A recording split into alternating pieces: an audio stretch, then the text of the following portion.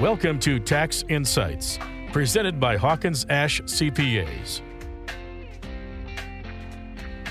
And good morning, listeners. Welcome back to the program once again. Jeff, good morning, sir. Good morning, Terry. How are you? I'm doing well. Excellent. Jeff, today we are going to be talking about the year-end spending package extenders. Isn't that an exciting It is title? so exciting. I love it, my friend. You know what's even more exciting, though? It's what amazing has happened in Washington in December. So, there's this new tax bill that we'll talk about in a little bit, but more importantly, the Republicans and Democrats actually agreed on something, which is just crazy. Right? It's about time. So they passed what's called the Consolidated Appropriations Act of 2020, and it was passed in the House by a vote of 297 to 120, and in the Senate by a vote of 70 to 23. Now, obviously, the numbers aren't important, but just know, it was bipartisan, which is crazy right now in Washington. Absolutely. So why did Congress pass this now when they really have not agreed on much the entire year? Well, as much as I'd like to say that things are actually changing in Washington, the act was passed mostly because there was a looming government shutdown. Okay, so that makes sense. Yeah. And the act actually included three different parts. So the first thing I want to talk about is kind of what you said in your title, the extenders, things that were extended.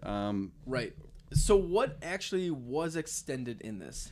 So for individuals, there was essentially four major things that affect a lot of people that were extended.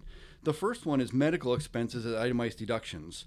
Now, as most people that actually are able to do itemized deductions and those that are able to deduct some of their medical costs, they know that the first 7.5% of their medical costs aren't deductible. It's only everything above that. And the law changed and it went to 10%.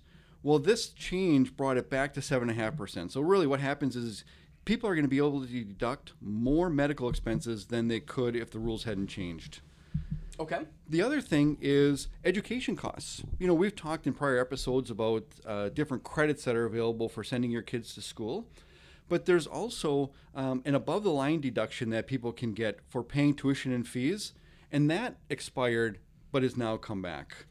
Also, the treatment of what they call PMI. So that's that private mortgage insurance. You know how when you buy a house, you don't have 20% down? Yes.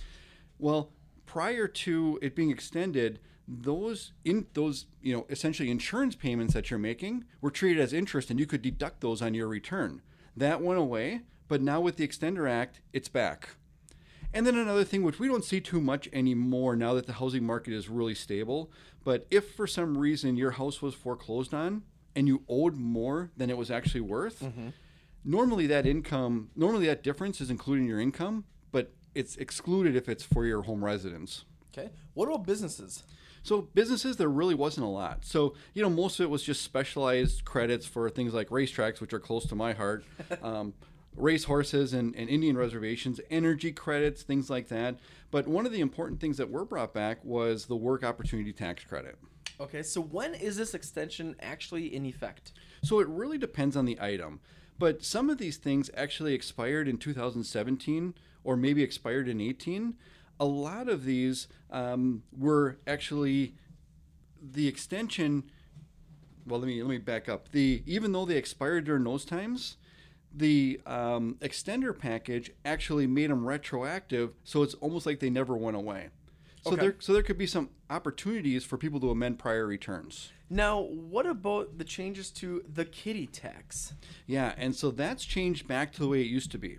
So the way it was before is we had to file the parents' return and the children's return together because how much tax the children paid was directly related to how much income the parents earned. With the new tax law that was passed in December of 2018, that changed and it went to the trust tables. But they found out pretty quickly that really disadvantaged some low-income individuals.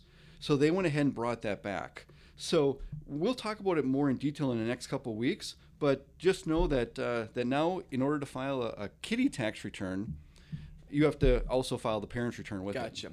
So very quickly here, because I know time is running up here, but you said that this included 3 parts.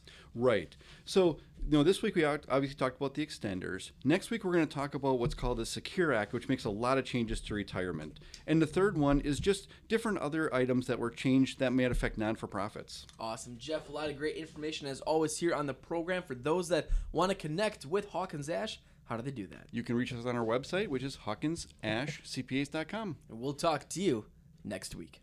This has been Tax Insights, presented by Hawkins Ash CPAs. Learn more online at HawkinsAshCPAs.com. Hawkins Ash CPAs. Part of your business, part of your life.